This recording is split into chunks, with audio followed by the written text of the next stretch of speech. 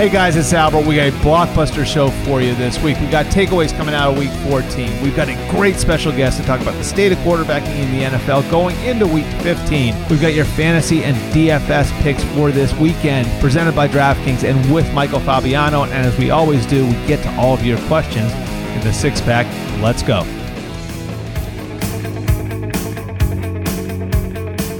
All right, welcome in. Week 14 is in the books. Week 15 is here. We're in the stretch run of the 2020 NFL season. It's the Albert Breer Show. We got an awesome program coming for you today. A guest that's going to break down a couple of hottest players in football and take a look forward to 2021 for us at the game's most important position. We have Fabs in with his DraftKings segment, all of his DFS and fantasy picks with the playoffs going on. From a fantasy perspective, at least, in Week 15. And, of course, we're going to answer all your questions in the six-pack. We're going to start where we always do with the takeaways. And my first takeaway, it involves everybody now, this one. And it involves where the league's going over the next month, and that's the subject of bubbles. We found out this week that the NFL is not going to allow teams to mandate playoff bubbles. And I actually think it makes sense. The idea of having a national bubble, the idea of having a regional bubble, that was off the table and has been off the table for quite some time. National bubbles would take, I think, too much work. Regional bubbles make some sense, but then you're talking about having to find practice facilities. You're talking about having to juggle the availability of fields. I just think that would be too much. Local bubbles make some sense, okay? But I think one of the primary reasons why, a couple of the primary reasons why the NFL decided not to allow teams to mandate local bubbles for the playoffs and not mandate themselves local bubbles across the board for the playoffs, really, I think are pretty simple. The first one is the protocols for the most part are working. Now, they've had their outbreaks. Obviously, we had the Ravens situation recently. A little further back, we had the Titans situation. But for the most part, what we've seen through 3.5 months is that the NFL has been able to keep a lid on the virus. And doesn't mean the season hasn't been wonky. The season has certainly been wonky. And there have been situations like the Kendall Hinton situation in Denver, like Robert Griffin start in that midweek game for the Ravens against the Steelers. But for the most part, this season has gone, I think, about as well as we could have expected.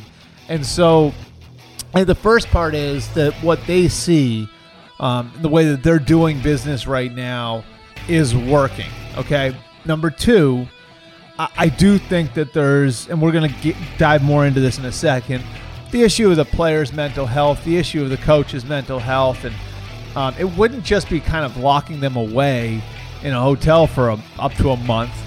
It'd also be, it's taking guys away from your family. It's also this element of, are we going to force guys to go back into their hotel rooms for meetings like we're doing now where guys have to go back home for meetings? There are all these different elements that I think create kind of what might be a pretty miserable atmosphere for guys who've already been through a lot. And then the third element, and I think this is an important one that people are overlooking. If you create these local bubbles, it takes a little while to establish them, right? Because you got to clear guys to enter them, and you got to make sure that there's no virus getting in. But if somehow the virus were to sneak into one of those local bubbles, right? Now all of a sudden you've got everybody in the same building, everybody in somewhat close quarters, everybody around each other more, and you've got the virus in that environment. So now instead of the virus coming in just for practice, just for walkthrough, just for lifting, you'd have the virus entering a hotel where who knows what could happen. And somebody said to me a little earlier when I brought the idea of this up, having a local bubble and the virus entering that local bubble, it would be like throwing a match on a dry haystack. It would just catch fire and it would be everywhere. And now all of a sudden you could have chaos in a playoff situation where if guys are going home on a day-to-day basis, somebody gets it, it's a little easier to contain it. There's a little less of a chance that it gets spread around. And so those three things, I think, come into play here. And I think they underscore also where we are going forward, where I think a lot of players are going to be looking at this going forward. And if next year looks anything like this, like if you have like restrictions on what guys can do, where guys can go in 2021, if you have empty stadiums in 2021, like if there's any sign that this year is going to be like next year is going to be like this year, I think it's going to have a profound effect on what happens with certain older players in the NFL. I think you could wind up having players who may want to continue to play deciding to retire. I think you could have guys who opted out this year just flat out not coming back. And so where this goes with the virus, I think is we're getting close now to the point where it could trickle into the 2021 season. And I think the acknowledgement here of players' mental well-being and kind of where they are psychologically going into January, the 14 playoff teams, where they'll be psychologically going into January. Like, to me, that all is going to be part and parcel to how this sets up going into 2021, because the ability of the NFL to create the right environment for all those players, especially the older players, I think could determine who actually decides to come back for the 2021 season. Okay, takeaway number 2. We had the game of the year on Monday night. Ravens, Browns. People have made the comparison. I'll make it too. It felt a little bit like the 2018 game between the Chiefs and the Rams at the Coliseum. Fantastic theater. You had Lamar coming out of the locker room, coming back from God knows what he was doing back there. I know there's been some speculation on that to win the game. But my biggest takeaway from that, I think we knew the Ravens were capable of doing what they did.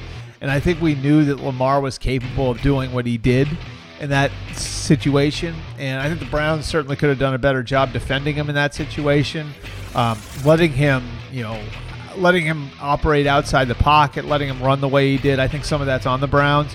My biggest takeaway from that night, though, my God, does it look like Baker Mayfield has come a long ways. And remember, this is coming off of perhaps his best game as a pro against the Tennessee Titans in Week 13. He's able to come back off of that and, again, build going forward. They were down 28-14, very easily could have folded. That's a Ravens defense that's got a lot of really good players. It's a creative defensive scheme. It's a difficult defensive scheme to prepare for. And when you fall behind against those guys, you're going to see a lot of different looks. So very easily, when they fall behind by 2 touchdowns, it could have gotten in Baker's head. Instead, he leads them back to tie the game. And then when they fall behind again, 42-35, very late in that game, he puts together a 4-play, 75-yard drive. It's not like he made any sort of wow throw on that drive. It's just the way that he kind of commanded the game in that situation. I love where Baker Mayfield is right now and where he's been over the last 2 weeks. And we'll see how this goes over the next 3 weeks. But I think that there's great signs that maybe he's another one of these quarterbacks playing in a Shanahan-style system where you had kind of the reins on him early on, and then once you get closer to the end of year 1 and into year 2, you start to see major jumps. So love where Baker Mayfield is, and it's going to be interesting now because the Browns have a very big decision to make on Baker Mayfield after this year.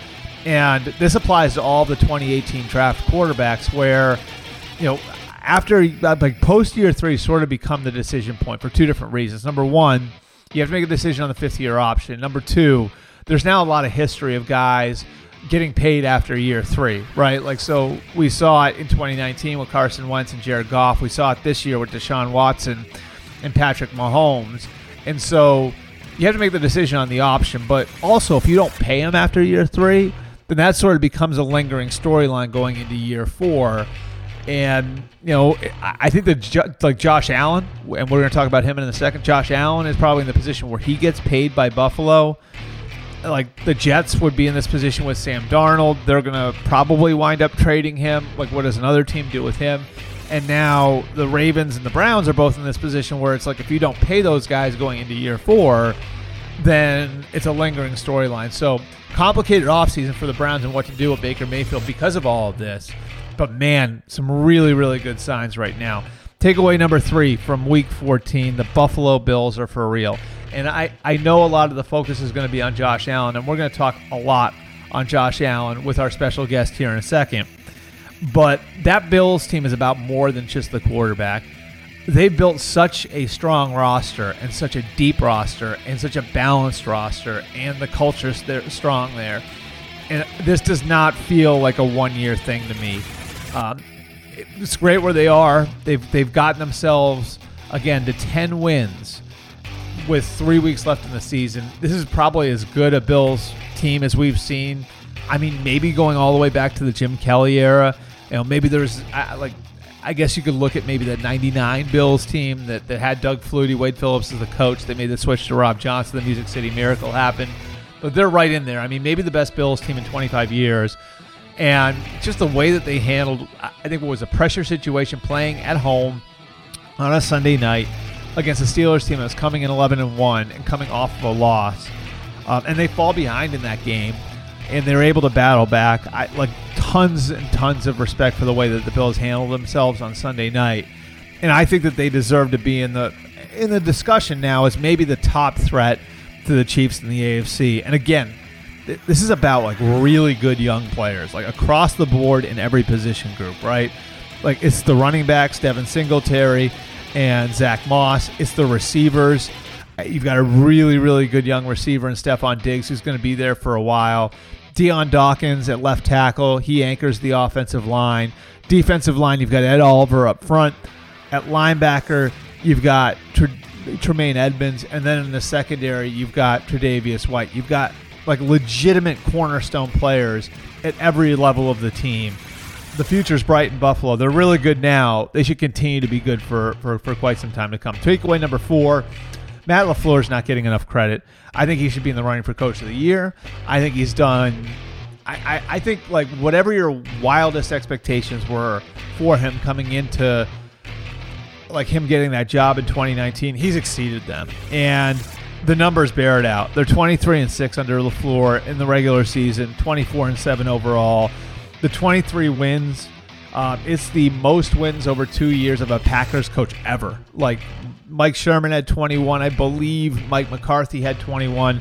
23 is the most ever. It's off the charts from just what they've been able to do in 2 years. And he's going to have to back it up with playoff success at some point. But I don't think he's getting enough credit. I think he should be in the Coach of the Year discussion. And I think the job he's done with Aaron Rodgers is a huge piece of it. How do you make a guy who's been the best better? They've done it there. They've got him to buy into the system. They've expanded what they've been able to do. A lot of the question was, okay, what are you going to do with Aaron Rodgers as far as his control over the offense? This is something I talked with Matt about on Sunday night. They've given him more control, and that system calls for, in a lot of cases, 2 play calls, right? So you go in, the quarterback sees one thing, sees another thing, says we're going with either this play or that play. They've expanded that now to where there's 3 play calls off of single play calls, and the system really has wound up fitting Aaron Rodgers, and it's shown in his numbers. His passer rating, 119.7. His touchdown pass numbers, 39. Those 2 are the best in the league. His touchdown to interception ratio is almost 10-1. That's also best in the league. Aaron Rodgers deserves MVP consideration. He's making that year 2 jump that we talked about with Baker and the Shanahan offense. We saw it. Matt LaFleur was there in Atlanta when it happened with Matt Ryan, and he won the MVP and took the Falcons to the Super Bowl in his second year in the offense. We saw it with Jared Goff in L.A. playing for Sean McVay in year 2 of the offense. The Rams go to the Super Bowl, and right now we are seeing it with Aaron Rodgers. Again, it's on a different level than it is with Baker. Baker's a second-year player. Aaron Rodgers, or a third-year player now. Aaron Rodgers is going into is in his 16th year in the league. But you see the year 1 where the reins are on a little bit, and now you can see Matt LaFleur letting him go and letting Aaron Rodgers really play. And I just think the Packers are in a really good spot right now. And with the Saints' loss on Sunday, in position to get home field in the NFC playoff bracket. And one thing I think that you all need to be paying attention to, Lambeau Field, imagine this environment in the playoffs, right? It's 10 below. It's dark. The stands are empty. That's going to be a very, very difficult place. Maybe even more so than if there were fans in the stand. That's going to be a very, very place for a visiting team to come in and perform. And so if they're able to get the bye and they're able to get home field through the playoffs, I think it's going to be very tough to beat the Green Bay Packers in that environment if you're another team coming in. Takeaway number 5. It's going to sound like a weird thing, like with the Saints coming off of a loss. Sean Payton can take a bow for the job that he's done with backup quarterbacks over the last 2 years. Sunday against the Eagles was his first loss with a backup quarterback over the last 2 years. He is now 8-1 with backups playing at the game's most important position. He's done it with 2 different quarterbacks now. Last year it was Teddy Bridgewater. This year it's Taysom Hill. So Sean Payton can take a bow for the job that he's done with both Teddy Bridgewater and Taysom Hill. And that said, I think they got to consider putting Jameis in this week if things go poorly early in that game against the Kansas City Chiefs. They host the Chiefs, game of the week in the Superdome, 4:25 on Sunday. This is an important game for the Saints. It could help determine home field, keeps them in the race for home field at the very least. They don't have the tiebreaker with the Packers, and that's a problem for them. Packers beat them. They don't have that tiebreaker. So I would think they need to give themselves every chance to try and get that tiebreaker. If things go off the rails early, knowing you're probably going to be getting Drew Brees back in Week 16, if things don't go well early, I think you need to stop worrying about Taysom Hill's confidence. I think you need to stop worrying about where his psyche is. I think you need to stop worrying about where maybe he is going in 2021 and just concern yourself with the here and now.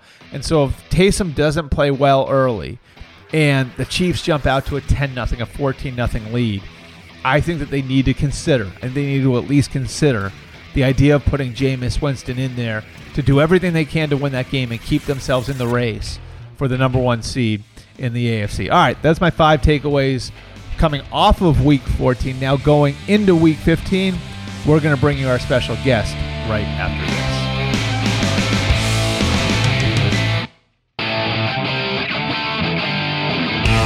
All right, well, now we're going to welcome back one of our favorite guests. We haven't had him here in a little while. It's been a few months at least. And I thought the timing was great because he is the personal quarterbacks coach of one of the hottest quarterbacks in the NFL right now, and always gives us a great 30,000-foot view of the position in the NFL and what's coming next. And so we're going to welcome back in Jordan Palmer. Jordan, what's going on? How you doing, man? Thanks for having me. Good. All right. Well, I want to start with Josh, and to those who don't know, Jordan again is the personal throwing coach of Josh Allen, and I want to start here by kind of winding the clock back, because I know you and I had kind of talked about it after the way he played against San Francisco, and obviously against Pittsburgh. Maybe it wasn't as perfect, but he showed some good resilience.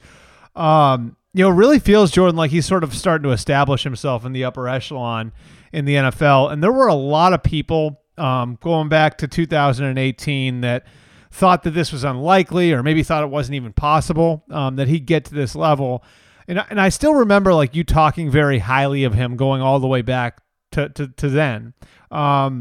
What have you seen? What did you see in him back then that maybe other people didn't? And what do you think needed to be developed that has been developed? Well, I think there's some things that are just kind of obvious, and anybody would have saw it. I mean, when he was coming out of college, I was the first to say, I think he completed 50-something% of his passes, and accuracy was an issue for sure. And so that stuff, that was all there. And I see that. But he was also 6'5", 240, super fast, crazy arm talent. It was, if he's a ball of clay, he's the biggest, coolest looking one I've seen, and then as you get to know him, you go, man, this guy's all in, super hard working, super tough. And then you kind of hang out with him, right? You go, this guy's a magnet. Everybody loves this guy. He's hilarious. He's got every movie quote memorized, you know what I mean? And says inappropriate stuff that's hilarious at the perfect time. And it was just kind of oh yeah, I think I love all these things. And then the part where once I started working with him, I realized just how coachable he is, how it takes a certain level of humility to be coachable. You can't be coachable and believe that you're already doing everything the right way. Those two feelings don't exist in the same space. So he's got enough humility, but he's got a ton of confidence and thinks he's awesome. So it was just like, I don't know, it was all there. I think it just needed to be packaged up and organized. And then it needed to go, that package needed to arrive on the doorstep of a franchise that was ready to build around it. And that package landed there.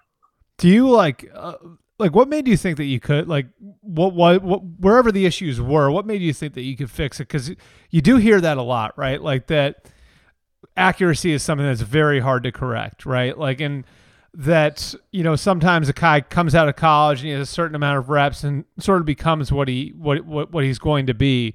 What made you think that, like, what was wrong with him at the time in 2018 could be made right? Well, I definitely don't, I don't project a lot of like what I think people are going to do, because I don't know. I mean, we could work on something. Me and another quarterback can work on something for, months or years. And like, I still don't know how that's going to translate on the field. No idea. But I will say that I don't look at it like things are broken or wrong. I just look at it like, where are the inefficiencies? Where's the things that you can do more consistent? What's the things you can get better at? And then how can you do it more consistently? And so with Josh, it was really simple things. In college, he was bouncing on his toes with a narrow base. And then as a big, strong, powerful guy, every time he'd try and rip it, he'd overstride. And when you overstride, pretty much any quarterback coach could tell you the cascade of effect of overstriding and all the different issues that it can come up. And so what's really hard to do when you overstride and step too far when you're throwing is have your body do the same thing over and over again. It's hard to. Every time you step in a different distance. It's hard to have your arm go through the same space every time. So fixing the base, like I couldn't have told you how long it was going to take, but I knew it was kind of the thing to do, and he did too. And he's really talented, and he works really hard, and he's really coordinated and athletic. So that happened really quick. By the time his rookie year started, he was playing with a great base.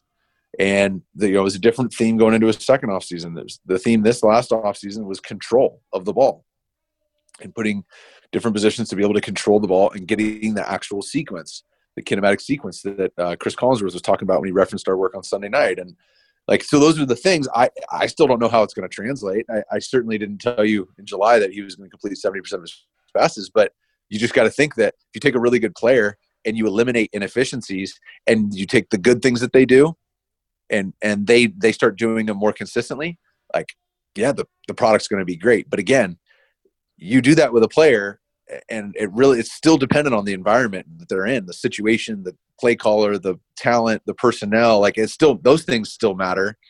And so he's been doing the right things with his staff there on his own, and he's in the right place, and it's the right time. I want to get to that too, like the situation in Buffalo, but it's sort of interesting, like kind of the way you set that up. Like, how much of it do you think with a guy like that is just that he's always, like, maybe through high school and college, he was always maybe able to just get away with whatever, like, because he is such a big, talented athlete, because he has such a big arm, like, and you've worked with a ton of guys now, like, how much of it with a guy like that do you think is just the fact that, maybe in high school and college, it was good enough. Like it was good enough to just kind of lean back on your physical ability. And if you were, say, overstriding into your throws, that was something you could get away with. What's funny about that is, like, I think for everyone else, I would have just, for anybody else, that I would have just like answered the question. But for him, I'll say it wasn't good enough before. He didn't even get an offer out of high school. Yeah. And then the only reason he got an offer out of JUCO was because the coach was there to recruit a defensive player on the other team and saw Josh. And then it wasn't good enough at Wyoming. He never won a championship.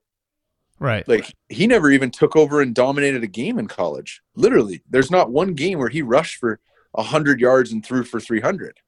And you go, well, yeah, which quarterbacks do that? I don't know, but he was playing at Wyoming, and he's like at an MVP level in the NFL 3 years later. Like, you'd think that he dominated in college. He didn't. Yeah. So this really is, like, the growth is not just from year 1 to year 3. It's where he was in college. I don't know if he ever won the games versus when they played big teams. Like, it wasn't. He got drafted off of talent and ability and what he could be. And it's just, I think even after everyone saw his pro day and all that stuff, we all, and myself included, still underestimated just how talented, like, his talent is. Like, just, it's not just the strong arm. You can spin it and control it too. And it's not that he's a good runner. It's that he's, I think, one of the better runners. And so it's just, I think it was easy because of the inaccuracy. It was easy to not appreciate what was there. And what Terry and Kim Pagula, and I start at the top, did with Brandon Beane, and Brandon Beane's first real move was that. And then the Brian Daboll being there, and then bringing in Ken Dorsey, and just the way that they've built around him to take that really talented ball of clay and develop them, and sure, give him creative space in the offseason to go and seek and try and get better at things. And there's a tiny role in there for our time together, but it's really what the Bills have been doing. I mean, I'm being honest. Like, it's the situation they're in, what they put him in, the people they put around him, and he's just completely taking advantage of it, which is, I mean, you got to strike when the iron's hot, and he's doing that. So going back to what you said before, so it was just a matter of up until like he did start to make the change. It was like he didn't know what he didn't know, right? Like that's what you're saying. Totally. Like it wasn't so much he was able to get away with it. It was he maybe didn't have the answers to the test at that point. Yeah, I mean, it's almost like, what should I be working on? And then no one answers. So, like, I just keep throwing, I guess. You know, I see that all the time with kids. Right. And he's not the first guy that I did draft training with. It was similar to Blake Bortles. Mm-hmm. You know, like they'd never really had a quarterback that went that high, and that was the first success that school's ever really had on that level. And they kind of ran pro style, and you know, and so during draft training, it's like, wasn't really sure which questions to ask. You know, and it's not an indictment on the player. It's just, what have they been exposed to this point? And those aren't bad programs. I mean, Blake won the Fiesta Bowl. You know, an amazing year, like, and went third overall. And but it had never really had a private quarterback coach before. And so and with Josh, like, again, both those guys went top 7, and Blake going into a situation where he's got all these different coordinators and different coaches and different situations and all that stuff, and Josh going into a situation that is just like the people they put around him, and they just did it on the perfect kid for that situation, for Buffalo, New York, for that fan base. Cold weather, blue collar, tough. Like, it's just, if there's a blueprint here for drafting quarterbacks, I think people spend too much time evaluating the quarterback and not evaluating their own, like, team wise, like, what is the current state of the team, and what do we need here? What can we actually take and influence and make better? I think our organizations look for quarterbacks to come in and save the franchise, as opposed to even seeing if they're in a position to be saved. Right. And part of it is like, I mean, like, part of it like might be just the situation itself, kind of how it relates to the kid. Like you mentioned Buffalo being sort of small town feel, right? Like, well, that's where he's from. So that's sort of interesting too. What do you think there was specifically in Buffalo? Like, I mean, I think it's obvious. Everybody think like it's important to have good players around you. It's important to have good coaches around you. It's important to have good ownership. Like, when you look at that situation now, like, what actual specifics are there that have made that such a good situation for Josh, other than, you know, what would benefit every quarterback? Yeah. So I think I've talked with you about this before, mm-hmm. when it comes to like evaluating quarterbacks, or why I think the quarterbacks that play well early, why they do. I always talk about two things. I talk about confidence, and I talk about maturity, mm-hmm. before arm talent, before height and weight, you know, winning record, championships, all that. Like, it's just confidence and maturity. And if you're not really confident and really mature, I just don't see guys that play well early. Right. I don't see it. They may get lucky and have a good game, but like, they're not balling. Right. And guys that are really confident and really mature, but may lack certain things, I go, man, well, he's going to be fine. Right. Like, I don't care what Joe Burrow isn't.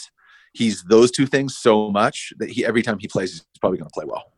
Right. So that's what I always believe about quarterbacks. When it talk about ownership, because I love what you like. I love the question, and with the Bills, you have to start at the top of ownership. And when you look at what Terry and Kim Pagula have done there, it's not just Josh Allen, and he's the small town, and he's perfect because he's blue collar. It's not just that. It's, I think, ownership, the right ownership. And this isn't what I think they should do. I'm just looking around at what people have been doing and just watching. And I think great owners, when it comes to getting their young quarterback and doing it right, they do two things. Now, there's a couple teams that have done this so far. Kansas City has done this. The Rams have done this. The Ravens have done this in the last few years. Mm-hmm. And Buffalo has done this. Now, Cleveland has not done this. I think Baker's balling, and I think they're in a good spot right now. But it took 3 scary years to get there, mm-hmm. and multiple coaches and all kinds of stuff. So there's a couple of teams, and I might have missed one, but there's a couple of teams where they got the right quarterback for the right situation. They built around him, the coach, the GM, you know what I mean? Les Snead, right. Sean McVay, all the wideouts, like, you know what I mean? That's just a really good situation in Los Angeles. They were in the Super Bowl 2 years ago. They built it for him, is what you're saying. Almost, they got, right? They got the quarterback at the right time, and they built around the quarterback that fits them, right? Mm-hmm. Buffalo. So the way that you do it, I think, is you're going to be measured by two things. It's decisions and commitments. It's the decisions of the people that you hire, sure, the quarterback you draft and the GM you pick and the personnel department that he puts together and the coach and the coaching staff. So those are the decisions, right? And then also the power structure, who's making what decisions, that gets screwed up all the time. People whiff on that one all the time. Right. And so on the decisions, also the decision is, what is your philosophy as an organization? Are you going to go spend in free agency, or are you going to draft and develop and invest money in coaching staff to make sure the players get developed? Like, what's your philosophy? And so those are the decisions that ownership, I think, gets measured by. And the teams that I mentioned who right now have the young quarterback who's the perfect fit, they're building around nicely and they're in it. That's what they've done. They've made great decisions. And you can go through Kansas City and, person by person, right? From free agents to coaches to all of it, right? And then the second thing is commitments. How long do they honor those commitments? Because you can honor a commitment. There's 3 ways you can honor a commitment. You can not honor it long enough. Like, you can get out of something too early and miss. Mm-hmm. You can honor something too long. You can give somebody way too many chances and you can whiff, or you can do it the appropriate amount. And I just think these billionaire owners who are running these organizations and want to win, they have to make good decisions, and they have to make, and honor the right commitments. And so I look at Buffalo right now in the situation that Josh is in. The GM just got a contract. The head coach just got a contract. The quarterback's going to get a contract in the offseason. They just brought in a wideout. He's got years left on his contract.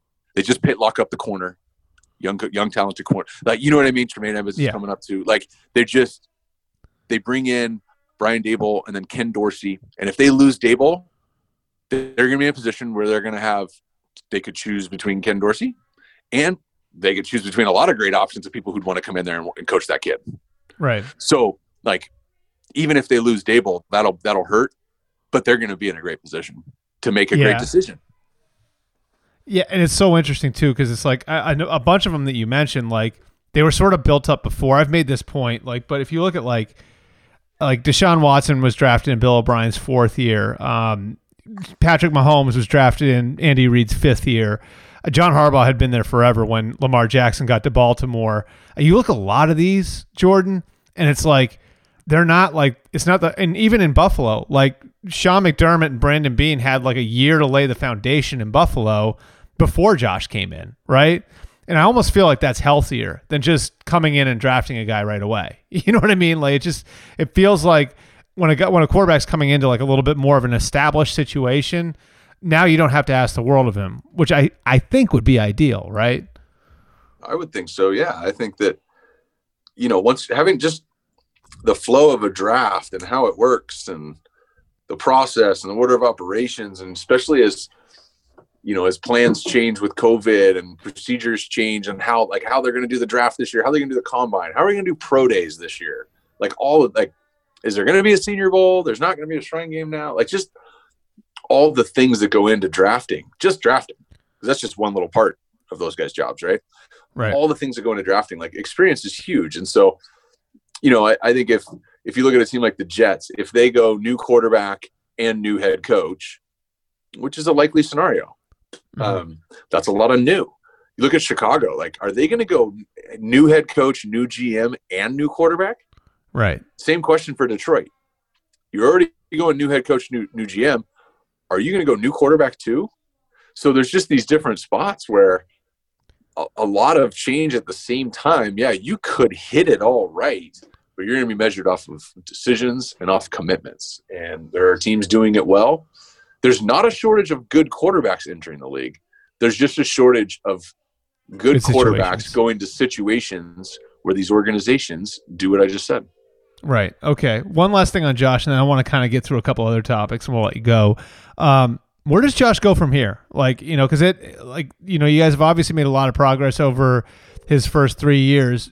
Do you already see some things that you want to tweak, that you want to work on, and how much better can Josh get? Because I know, because of his physical ability, when he came into the league, he was sort of sold as this guy. And it's similar to Mahomes, I guess, right? Like, and that there's this unlimited ceiling there.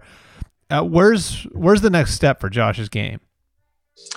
Winning a Super Bowl, and that's not just like win a Super Bowl comment. It's like doing this when it's all on the line. Mm-hmm. He doesn't have any high school or college experience that's prepared for what he's doing right now. None. Neither does Mahomes, though. It's not like Mahomes was a national champion in college. Deshaun Watson does. Trevor Lawrence does. Baker Mayfield played in some playoff games, right? Jake Fromm played in some playoff games, right? So my point is, Josh is in new territory. He has been for a little bit now. Really, since the Thanksgiving game last year on primetime in Dallas, got a big win, and kind of that was the first real primetime game where he played well, mm-hmm. Maybe the first primetime game. And so everything from here is new. And so it's about handling, when I talk about confidence and maturity, one of the things about maturity is handling situations that you've never been in before as if you've been in them before. Mm-hmm. So Joe Burrow last year, that run at LSU that he had, and each week he got better, and then the Heisman speech, and then the way he handled the media and all this stuff, and then the draft, and that just makes sense why he played so well, because all of that stuff was new for him, and he just kind of looked like it was his third time doing it. Just very mature. Mm-hmm. And so with Josh, it's the maturity side of it is continuing to elevate his maturity level, where he just had back-to-back primetime games, had big wins, played great. He's got to go now on a short week, and now you got to go and get a win and be mature, but get a win in Denver, and then they're going to play Miami the week 17, and we'll see how the playoff picture looks. Playing against each other, in the playoffs. So It's just one of those, how he handles it moving forward. The next step is go win one. Right. The next step isn't MVP. It doesn't have to go that order. Just because that's Pat's order and Lamar's potential order. No, it's just go win one. And mm-hmm. when it's all comes down to it, play an entire game from start to finish, where you control your mind in terms of locked in on every play, where you control the ball, where you don't barely overthrow that guy. You don't miss just barely behind him but no, you're in complete control of the ball. And then most importantly, you're in control of your emotions. Josh and a lot of quarterbacks, they can want it so bad that they take a sack that they shouldn't have taken, and they take an extra hit on the sideline that they shouldn't have taken, and they maybe throw a pick, or a ball gets batted down because they wanted it so bad they tried to make a play. And so being in control of your emotions, and Josh is in all three of those areas, is getting better each week. And so the next step for him is to do that for another month and change. Do it all the way till February. And then we'll revisit everything from there. Yeah, it's fascinating, because I remember hearing Nick Saban use the word unaffected. The best players are unaffected by everything that goes on around him. And I think he used that with Julio with the Falcons before the Falcons traded up to get him. And I always think that part's fascinating, because it's it's maybe not the person who elevates, it's the person who stays the same when they get into those big spots. So I did want to ask you about a couple of your other clients, as you brought the names up, and kind of the next steps for them, because they're facing a little adversity now. What do you think the next steps are for Joe Burrow and Sam Darnold? With Joe, I think it's how do you pick up where you left off? And I think now that he's played a handful of games and understands what it takes to win in the league, I think it's him and the Bengals starting to build this thing around what's a champion. Joe is a champion. He's won championships, and no, he hasn't won them in the NFL, but he's going to know a lot about, and I really hope the Bengals are open to his feedback and input to some extent on, how they should build that culture there. they're obviously all in on this kid. And so to bypass that and try and build it their way would, I think, be a miss. And so my hope is for Joe to this offseason be able to have some input on how they move this thing. I don't think they need to turn it around. I think they already started turning it around. I think that now it's about, really laying the foundation for building a championship there. I can speak, I don't speak on behalf of Joe Burrow, but I can tell you this. I think he thinks that they can win there. Like they can win, they could build a championship team there. I don't think he gives two craps about what they've been in the past and what he's heard about. I think Joe thinks that they can win every game that he's playing in. And the best quarterbacks in the league believe that about themselves. The best quarterbacks believe that every Sunday, like, they're going to win because they have them. Mm-hmm. That is one of the common denominators. And Joe is in that group for sure. And so, I think that's really what's next for him. Whatever the timetable is on rehab, he'll be ahead of it. Like, he's just, he's a worker. He's all in. Like, so if they say 7 months, he'll be back in 6. Like, whatever that is, like, that'll just be normal. Just like when my brother did it, like when Deshaun tore his ACL, he just come back better than they were because they're competitors and they're all in.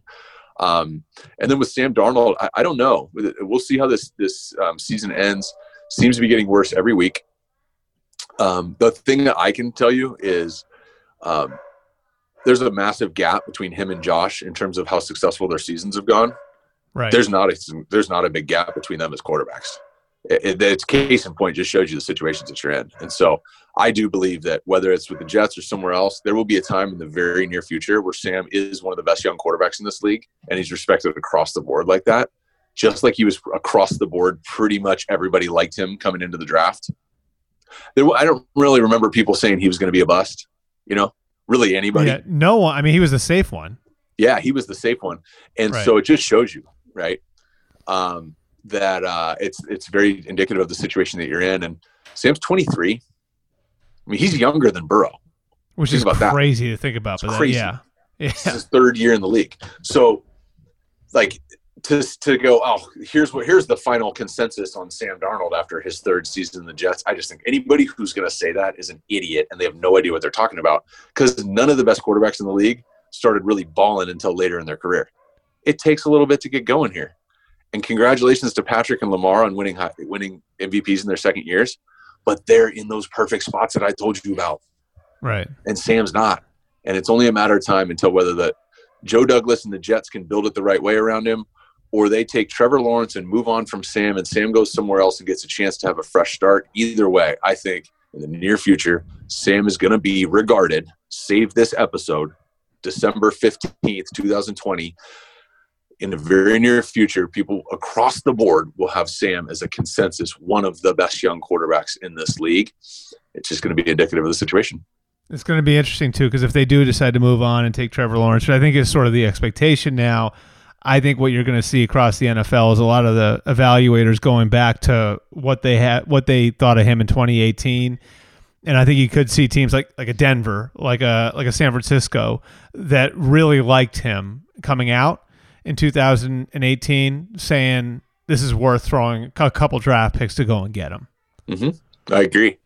I think there's going to be a big market for him. And the worse he plays, or the worse they play, or whatever, I think in the end, it could end up being a good thing for him down the road, because if he gets traded somewhere, the difference between for a first-round pick or a second-round pick or a handful of picks, like, that is just good for the new place that he's going. So it'll be interesting to see if the Jets want to do that, what the market is, and at the same time, I don't know enough, and I haven't had a single conversation with Sam about it. He's focused on each week. He's amazing at compartmentalizing, and he's not thinking about anything other than trying to get a win this weekend. So, I'm just kind of a fan on this one, looking at it going, God, he's a great kid. He's a great talent. And I hope either Joe Douglas gets, if they move on from Gase, that Joe Douglas builds this thing the right way from the, coach moving around. And because they've hit on some picks. I mean, I think Mekhi Becton's really good, and, they've made some good moves. But they're a ways away from being competitive. And I just think it's, Sam is the type of player, if you put him in a situation where he's at least, on par with other guys, he's going to really be able to show what he can do. And what he can do is up there with a lot of the best players in the league. Yeah, I'd love to see him like with a Frank Reich or a Kyle Shanahan or somebody like that. It'd be really interesting. All right, so we are coming off. I mean, maybe the game of the year. I think maybe this year's version of what we had with Chiefs Rams at the Coliseum a couple of years ago, with the Ravens just sneaking by the Browns. Long field goal by Justin Tucker wins that one, and of course you got the two quarterbacks from 2018. We've already talked about Sam and Josh. Well, two of the others that went in the first round were first pick of the first round, last pick of the first round, were on display in year 3. What was your big takeaway from Monday night's Ravens-Browns game? I feel like I learned a lot about Baker, and I didn't learn anything about Lamar. And the irony is that Lamar won. Yeah. Starting with Lamar, I think I'm a huge fan of him. I think he's the most exciting player to watch in the league for me. But the evolution of his game will be his ability to control the football moving forward. A lot of like the step that Josh took this last year is there for Lamar to take. And I say that even on his completions, it's just a little inaccurate. And then, he missed a couple throws the other night. A lot of guys miss some deep balls every now and then, so I'm not knocking that. But just the consistent inaccuracy was just a little low, a little behind the guy. And so Lamar winning with a heroic fourth down play and ripping a huge run, I would expect him to do those things. Right. I just don't. I think if they played the Browns 5 times, they'd win 1. Because you just can't. That's not a recipe for winning. Mm-hmm. You got to be able to drop back on 3rd and 8 and complete ball. Like it's case in point. They've got knocked out of the playoffs 2 years in a row, right away. And the other thing is they're not. People always say they're not built to come from behind. Well, okay, if that's true, then that's because they are built to do things like protect a 14-point lead in the third quarter, right, which they didn't do. So I think I didn't learn a ton about the Ravens. They can run the ball really well. They can make plays on defense. Their quarterback is electric. Even when he's in a game where he slips and falls a half a dozen times, he still rushes for over 100 yards and breaks the game open. But that's all he did. You know what I mean? Right. And in terms of Baker, I think what I learned is I didn't learn that he's got confidence in himself. He's always had that. And that's one of the reasons why he's as good as he is. But I learned that the play caller and the entire offense, that team really has confidence in him. Like their confidence for him matches his own. And that's a really good ingredient. The other thing is I think confidence and maturity. I saw a lot of maturity last night in how he handled different situations. There was one in particular. It was 3rd and 8, and they're down 14.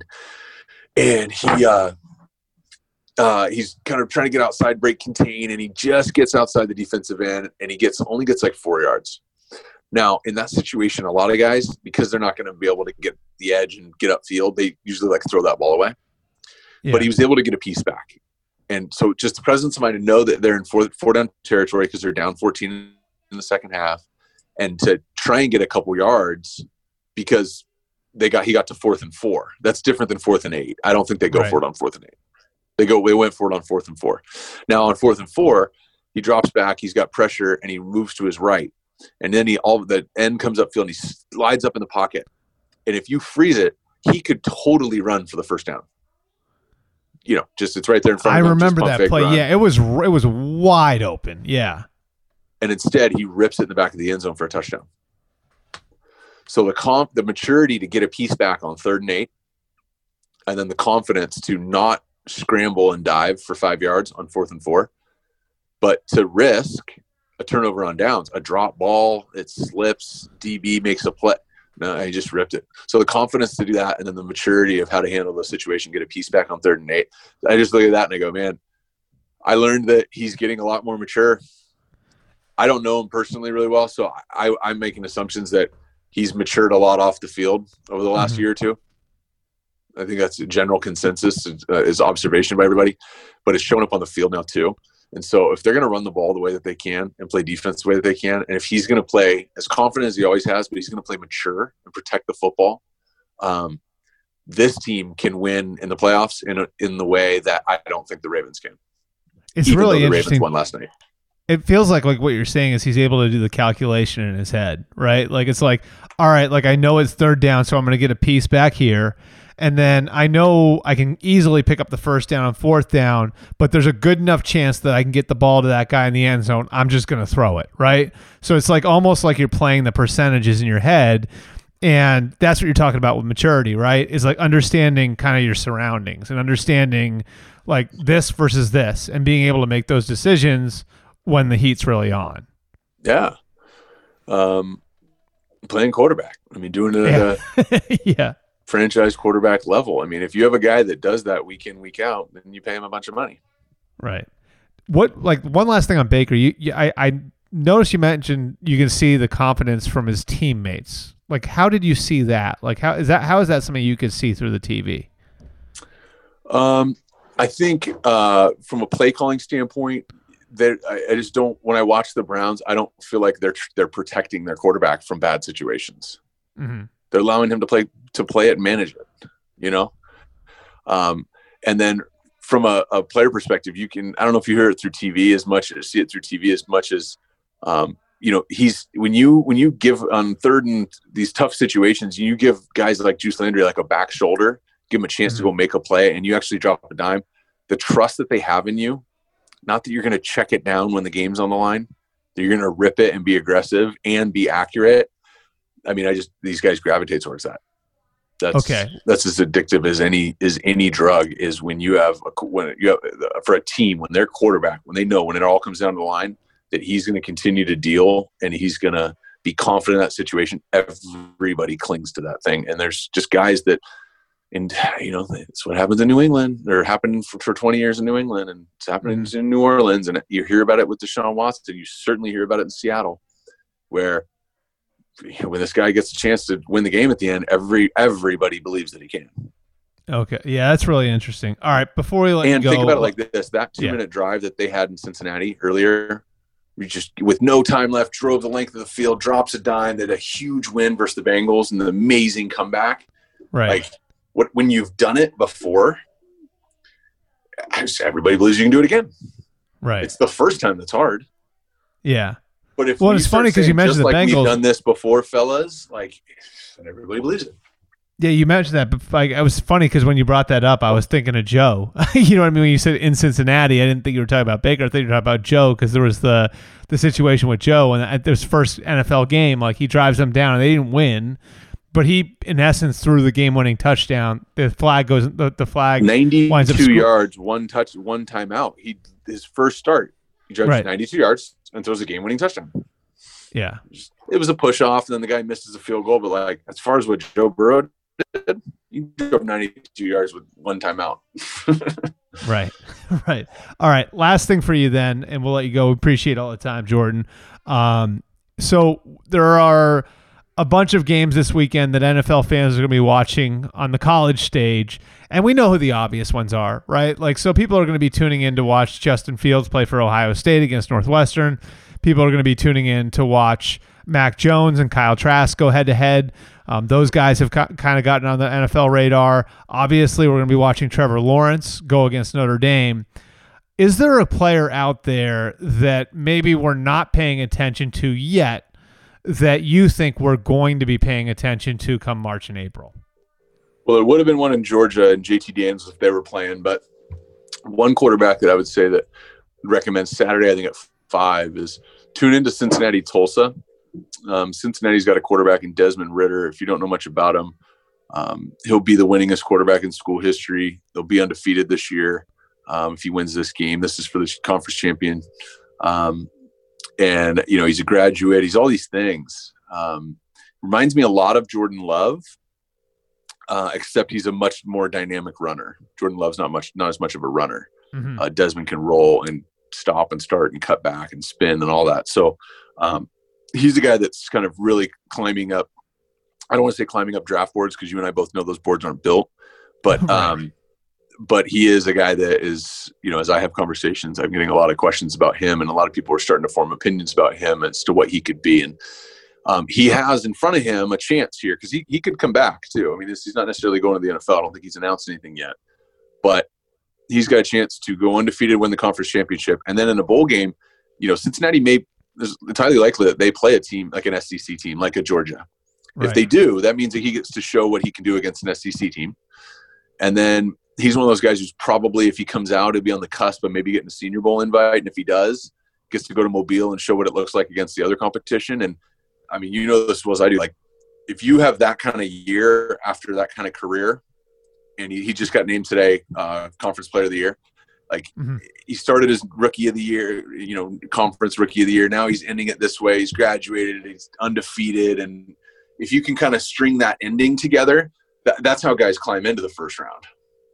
And any questions that a Mac Jones is going to have about mobility, or Kyle Trask is going to have about arm talent, and they've had productivity. But any questions that are going to be asked about those guys in those categories, they are not going to be asked about Desmond Ridder in those categories, because there's a chance that he's actually the best athlete in this draft with one of the best releases, and outside of Trevor Lawrence, the one with the most wins.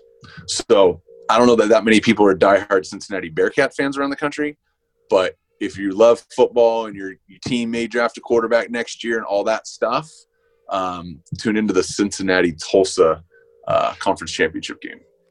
That's all, and that's why we have you on, because stuff like that. And it's interesting too. You bring up Jordan Love, and I know you said it at the end, but Jordan Love was a tools guy, right? Like, every tool that you want is there. So that's so Ridder has NFL tools is basically what you're telling everybody. Like, this is going to be a guy and we don't need to, pull it back to Josh and, the discussion about tools in 2018, but it's sort of that sort of guy where there's going to be a lot to work with whoever drafts him, whether it's in 2021 or 2022. Yes. But also Luke Fickell, that coach there, yep. What they're doing with a run pass option and RPOs, I think since University of Cincinnati has some of the best RPO game I've seen, NFL or college. And I have a feeling that a lot of NFL teams, when they break down Desmond Ridder, they're going to be looking at some of the concepts and the levels that they're getting to in the RPOs. And they're going to be stealing stuff from that school. So if that's the case, then teams that are looking to, develop their RPO game and all that, he's actually going to be really enticing, because he's going to have, in some cases, more experience than the coaching staff has of the new team that he goes to if he goes to the league next year. So there's also some things, times have changed now, right? Everything used to go from NFL to college. Now a lot of it's going from college to the NFL. So a player like him entering in, much like when Kyler Murray got to the Arizona Cardinals and essentially knew the playbook before Larry Fitzgerald. It's not because Kyler's smarter or knows more football. It's that they're running what he's been running now. And I just could see a lot of what Cincinnati's done and the way they've built it. It really is pretty set up for a quarterback to have success. It's fascinating too, because I make my phone calls on coaches and who could wind up, where and everything else. And I had a couple people say to me, when the Celtics hired Brad Stevens from Butler, somebody potentially could look at Luke Fickell and say, that's my Brad Stevens, because of the way he's built the program there. And I just thought it was sort of an interesting comparison. Now hearing you say that makes me think it's not just the program building. Maybe there's some scheme stuff there too, and some innovation, which is really, I just think altogether kind of interesting. When a college coach takes over a program and he wins because he out recruits everybody, that says one thing to me. But when a college coach takes over a program and he changes the culture and the way that they run their offense and the structure of the defense and discipline, that says something very different to me. And I don't think Luke Fickell has built that program off of recruiting. I think he's done it off of discipline, execution, innovation. I think it'd be interesting to watch that guy's career as places like Auburn open up. And I don't know anything, but as places like that open up, coaches like that have bright futures, and they have bright futures in the NFL as well. All right, Jordan, tell everybody where they can find you if they're looking for your stuff. They want more of this. Yeah, Jordan Palmer on Instagram. I'm not a big Twitter guy. Jordan Palmer on Instagram. And then QBSummit.com. I run camps. I've got an online platform. Quarterbacks from all over the country and from actually a couple other countries are all part of my online platform. We've got content on there. We do weekly Zooms. And then I'm running a mechanics review right now where players submit content. I coach it up virtually, send it back. It's an 8-week course. You will be throwing different at the end of the 8 weeks. And I'm running a program right now and got a few spots left for that. So that's kind of the current state until we start in January, draft training and then a big veteran offseason. There you go. All right, Jordan, always appreciate you coming out. He's Jordan Palmer.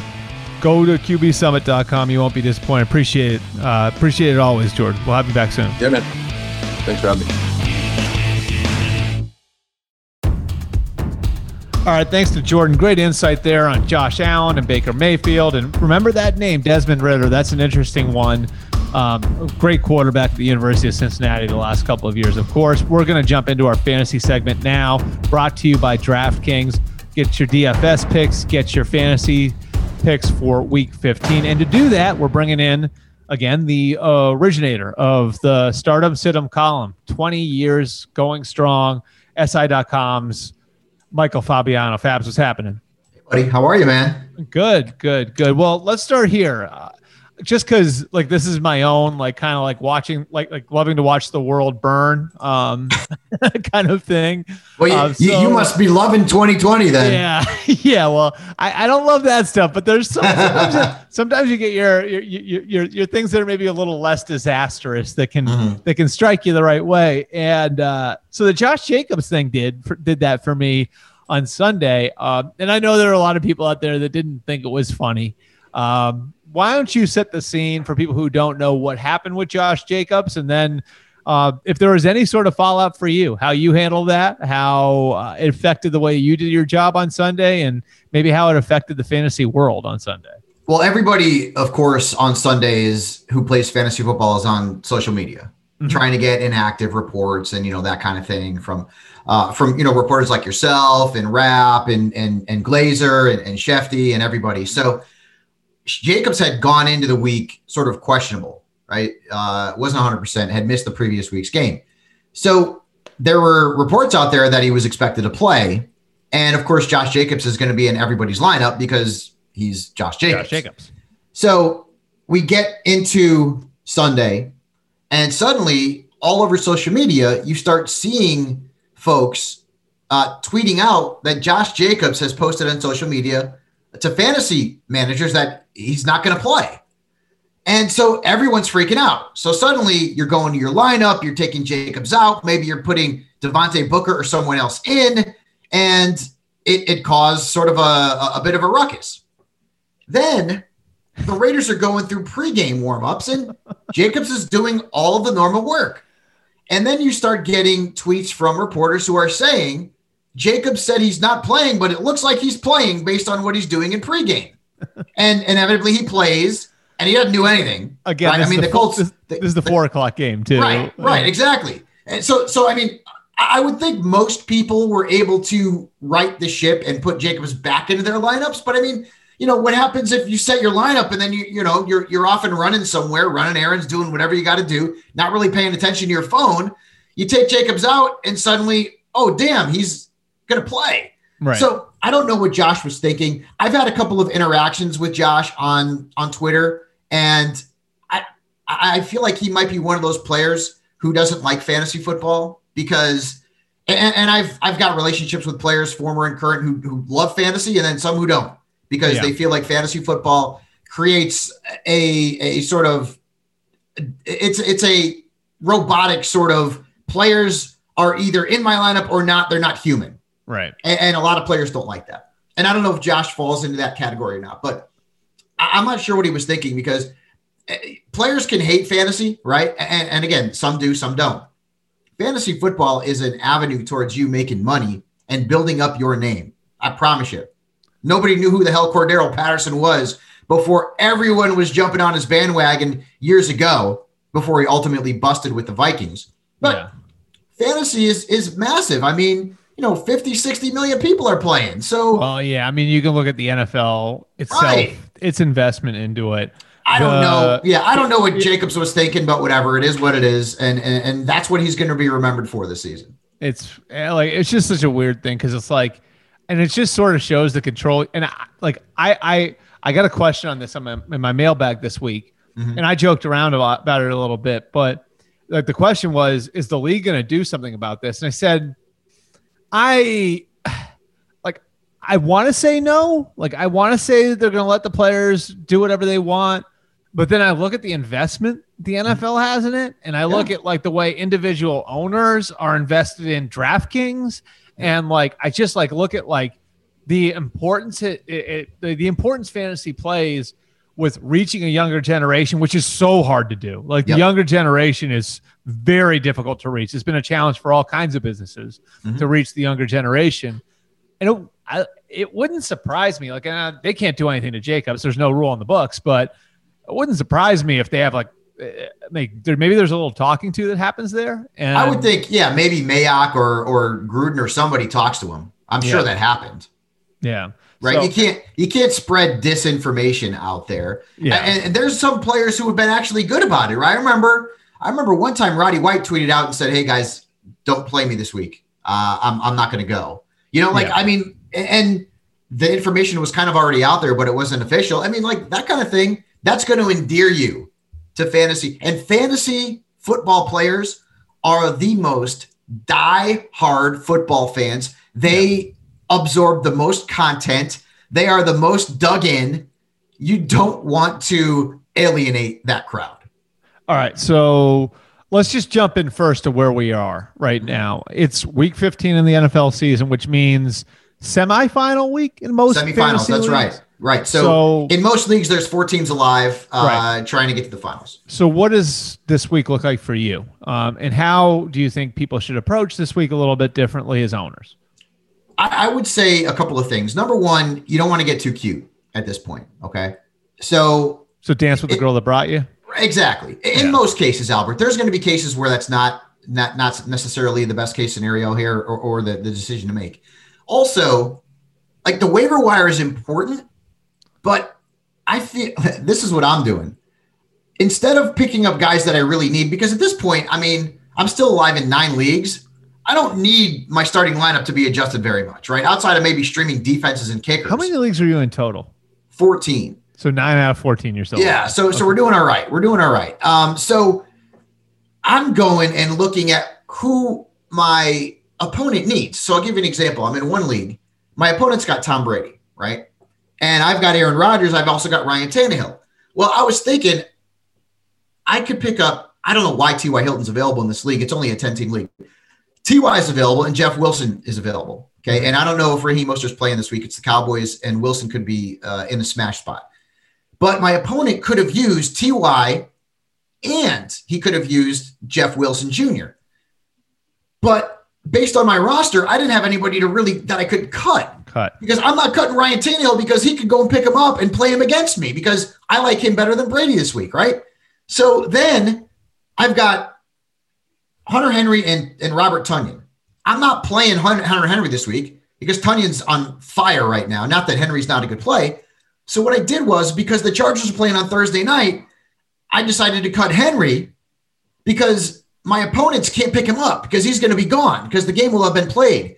So I'm playing that kind of game now, right? Where like, not only am I picking up, defenses and kickers that I can stream, and then, like Lynn Bowden's a good pickup this week. Wilson's a good pickup this week. But like, I'm also trying to block what my opponent can potentially do to improve their team for the upcoming week. So you got to, and typically that's something you're going to do during the regular season as well. But most notably now when there's only, 3 other teams making waiver claims at this point. Okay. Let's get into your picks then. The DFS bargains and fades for week 15 presented by DraftKings. Fabs, what you got? So Taysom Hill has got a really good matchup against the Chiefs. He's at $6,000, and it looks like he's going to be the guy. I don't think Breeze is coming back. Phillip Rivers, $5,900 is a good play against the Texans. Remember, I liked Mitchell Trubisky last week, and I was like, I know it's Mitchell Trubisky, but I mean, he had a big game. He's got the Vikings this week at $5,500. At running back, I mentioned Raheem Mostert. He's at 58. Jeff Wilson's at 51. If Mostert can't go, Wilson's a bargain at $5,100. J.D. McKissick kind of stunk last week, but Alex Smith appears to be projected to go this week. And the Seahawks are a softer defense. So I think at 58, he's a good bargain. Kenyon Drake against the Eagles is a good bargain at 55. I've been giving you T.Y. for 3 weeks in a row, man. Let's make it 4 against the Texans, who he dominates at $5,500. Antonio Brown, who tied Mike Evans for the Buccaneers team lead in targets last week at 54 against Atlanta. Now, Lynn Bowden on DraftKings is a wide receiver. On NFL.com, he's a running back. And on ESPN and Yahoo, he's got dual eligibility. But he's a wide receiver on DraftKings. He's $3,600.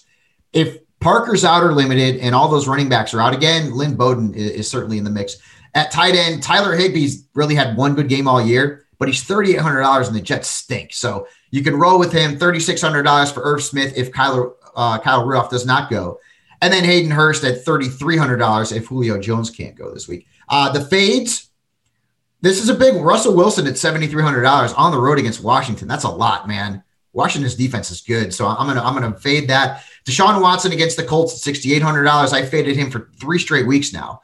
Kirk Cousins against the Bears at $61. James Robinson against the Ravens at $71. Although the Ravens they got boat raced by Nick Chubb and Kareem Hunt last week, so it's not a bad matchup. You're playing them obviously in redraft, but 71's a lot. Zeke at 61. Clyde Edwards-Helaire at 5,800. I don't like Tyler Lockett this week. It's 67 against the football team. Devontae Parker, assuming he goes against the Patriots, is a fade at $5,900. DJ Chark against the Ravens at $5,000 is a fade. Logan Thomas, Jonnu Smith, and Zach Ertz also on my DraftKings fade list. And it's interesting too. I know people listening out there can't see this. It's not video podcast. I think we might get the YouTube thing going soon, but for right now it's not. But what I've been looking at all year over Fabs' right shoulder is Zeke Elliott jersey, and he has been crushing my man Zeke all year long. I'm unbiased, man. I love the Cowboys. I love them. Yeah. I'm unbiased, dude. The team is not good right now. No, it's not very good. All right. As we say every week, as we said a couple minutes ago, Fabs is the original author of the Stardom Situm column. Again, 20 years strong. Who you got Stardom Situm for week 15 and week 2 of the fantasy playoffs in most leagues? Yeah, man. So let's start off with the quarterbacks and Ryan Tannehill, who had a couple of touchdowns last week. The fantasy points weren't enormous, but he didn't kill you. He's got the Lions this week. Start him. Taysom Hill is a start. So is Tom Brady against Atlanta. Jared Goff, and I don't like Jared Goff. I'm sure he's a wonderful human being. I don't like him as a fantasy player, but the Jets, I mean, he's a top 12 play this week. Phillip Rivers as well. Running backs to start. Jonathan Taylor, smashing lately. He's got the Texans. David Montgomery, smashing lately. He's got the Vikings. Cam Akers finally gets a featured role. Hallelujah. He's got the Jets this week. Start him. Mike Davis will go for Carolina against the Packers. Start him. And then whoever the Niners running back is, right? If it's Mostert or if it's Wilson, start him against the Cowboys. Speaking of the Niners, Brandon Ayuk, in the last 2 weeks, no wide receiver has more targets. He's bananas good, and Deebo Samuel's out, and the Cowboys are terrible. Terry McLaurin had become a must start. He's had 2 bad games in a row. I'd still play him against Seattle. Deontay Johnson, dropsies, right? I would think, Albert, he learned his lesson because he got benched on national television. So he's got the Bengals this week. I mean, I'm still playing Deontay Johnson. T.Y. Hilton, Corey Davis also in play at wide receiver. At tight end, Robert Tonyan. I mean, this is kind of a chalk play, but we are in the semifinals of the playoffs. He's been great. 4 straight games with a touchdown. Evan Ingram stunk last week. I still like him against the Browns. Eric Ebron also stunk last week. I like him against the Bengals. Rob Gronkowski, the snaps weren't there, and most of the snaps that he played resulted in a running play. I'm still playing him against Atlanta. The defense is bad against tight ends. So sit him quarterbacks. Tua was a monster last week. I'm not playing him against the Patriots, and I'm not playing Cam Newton in that game as well. Baker has been awesome. And I don't love Baker as a fantasy quarterback, and I'll give him all the credit in the world. He's been awesome. The Giants are really tough on quarterbacks, though, folks. So beware Baker Mayfield. Matt Ryan's been an absolute disaster for the last month. I can't play him against the Bucs. Kirk Cousins is also a sit-him this week against the Bears. At running back, I got some big names on here, brother. Todd Gurley's done. He's done. Thank you for all of your great fantasy work in LA. And actually, earlier this season, he wasn't bad at all as an RB2. He's done. He's not even rosterable in some leagues. I'd cut him. Zeke, I get it. You probably have to play him. He had fewer points than Tony Pollard last week. He split touches with Tony Pollard last week. Tony Pollard's the better running back right now. I hate to say it. He looks more explosive. I hate to say it because I think Zeke was the best running back in the league for a couple of years. But it looked like Pollard had a little more juice. He did. And the Niners are good against the run. So Zeke is a sit for me. And so is Clyde Edwards-Helaire. No team in the National Football League has given up fewer fantasy points to visiting running backs than New Orleans. And I think they've only given up 1 touchdown to an opposing running back. And Edwards-Helaire in New Orleans. Disappointing too. Ever since Albert, he was on pace to be a top 12 back, and then they signed Le'Veon Bell and it all went to hell.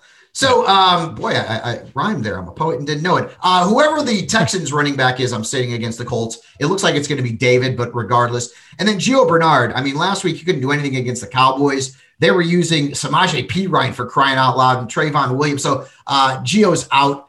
At wide receiver, I will tell you again, don't get cute. Okay, don't get cute. But Tyler Lockett has been super unreliable, and Washington has been nasty good against slot receivers. Just saying, beware Tyler Lockett. Tyler Boyd's a fade for me against the Steelers. So is DJ Chark against the Ravens. I liked Jamison Crowder last week, and then the injury popped up, and he didn't do much. I don't like him against the Rams. There's not one Jet you could play this week. Not one. None. Not even in the 2 QB league would I start Sam Darnold. No, not going there. CeeDee Lamb, disappointing without Dak. I'd sit him. And then at tight end, Logan Thomas, who's been really good the last couple of weeks. He's like a low-end tight end 1. Seattle's been really good against tight ends, and that's all about Jamal Adams in the middle of that defense. Jared Cook, Zach Ertz, and Dalton Schultz also on my fades list. And it's amazing to think how quick things change, Fabs, because Gurley and Zeke were probably top 3 picks in fantasy drafts 2 years ago. And it's just that position. It's and crazy. You know what, though, Albert? Next year, when the Cowboys have Dak back, and hopefully, the offensive line will be intact, they'll maybe make some smart picks in the draft and improve the line and the defense. Zeke will be a top 5 overall pick. I think Zeke's still I don't he's think not washed. I'm with you. Like I think Gurley's done. Like I think Gurley's done. Gurley's done. Yeah. Like I think Zeke still has something left, and just contractually they got to hang on to him for another year. I'll be interested to see if he takes the results this year personally, the way that he approaches going into 2021, because I do think that there are some subtle changes he can make to make himself more productive next year. You mean maybe lose a little weight in the offseason? I mean, we've seen some fluctuation there in the past. By the way, did you see the James Harden photos on Twitter overnight? No, those can't be real. Did you see have like a gut now? He looks like Sean Kemp, when Sean Kemp got fat. So the first thing I'm going to do after we get off recording this is to Google James Harden and click images. You're going to that's amazing. Text me after you do that. This is while he's like demanding a trade. Like not only demanding a trade, like I'll only go to these teams. Wow. Like I don't trust. That'd be a bad development for him. Right. That'd be a really bad development for him. I don't trust anything on social media. I mean, outside of the the reporters and the folks that I know are out there telling the truth. So like I take everything with a grain of salt. But there were some photos out there where he was looking a little chubby. A little jolly, like Santa. Wow. Yeah, check it out. How about that? I'm definitely gonna check. There's some fantasy basketball tip for you too, right? Like we got some we got some fantasy basketball scoop from Fabs too.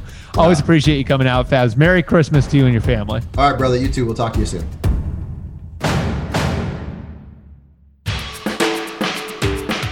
All right, thanks to Jordan. Thanks to Fabs. We're going to wrap things up the same way we always do, which is with the 6-pack. You guys know how this works. Every Tuesday, I put the call out for questions on Twitter, answer some of the video mailbag, answer some of the print mailbag, but I pick 6 very special ones to answer right here on the pod. That's a 6-pack. Question number 1 for week 15 is from Michael Christopher. That's at Big Dogs with a Z 1318. Who is a more generational prospect in terms of draft and value to a team? Zion Williamson or Trevor Lawrence? And would you be in favor of an NFL draft lottery, which would eliminate any team or fan base talking about tanking? Let's answer the first part of your question. I think Trevor Lawrence, like from a football perspective, is a better prospect than Zion Williamson is from a basketball prospect. Like this is LeBron James. I'll put it that way.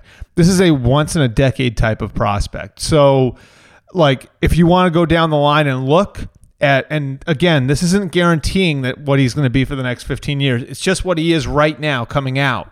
Like, John Elway, Peyton Manning, Andrew Luck, and Trevor Lawrence. Now, again, some guys exceed expectations. We've seen what Tom Brady has become. We've seen what Patrick Mahomes is becoming. So, it's not a guarantee you're getting the best player in the sport. It's just what they're thought of at the time that they're entering the league. And Trevor Lawrence is in that category, which is why I think, somebody like LeBron James would be the right comparison. A true once-in-a-decade prospect. Now, again, I don't cover the NBA.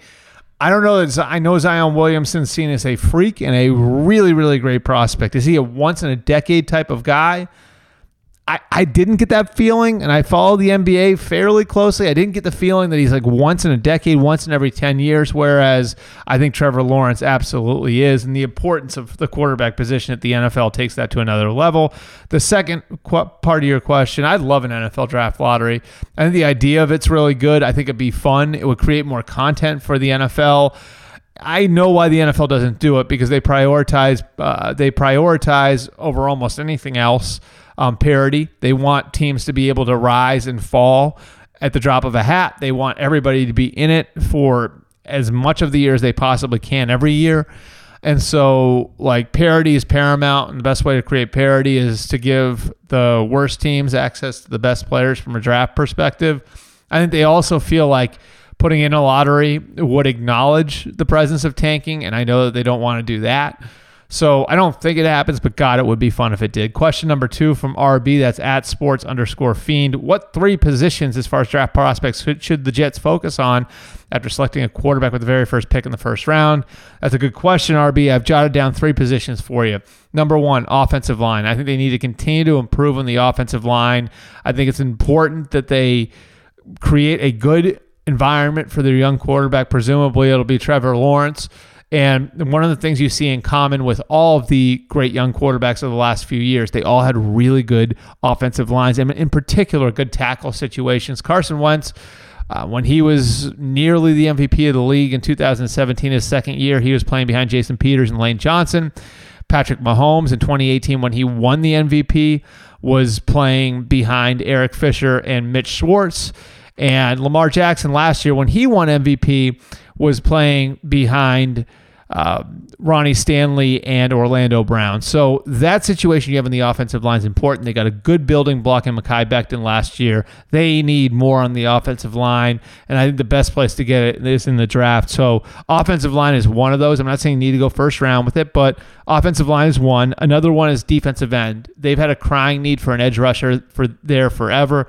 This isn't the best year as far as edge rushers go, but if you can add a piece on the edge for yourself, I think you'd be doing well to do that if you're the Jets. And the other one's been in need for quite some time, really since Darrelle Revis.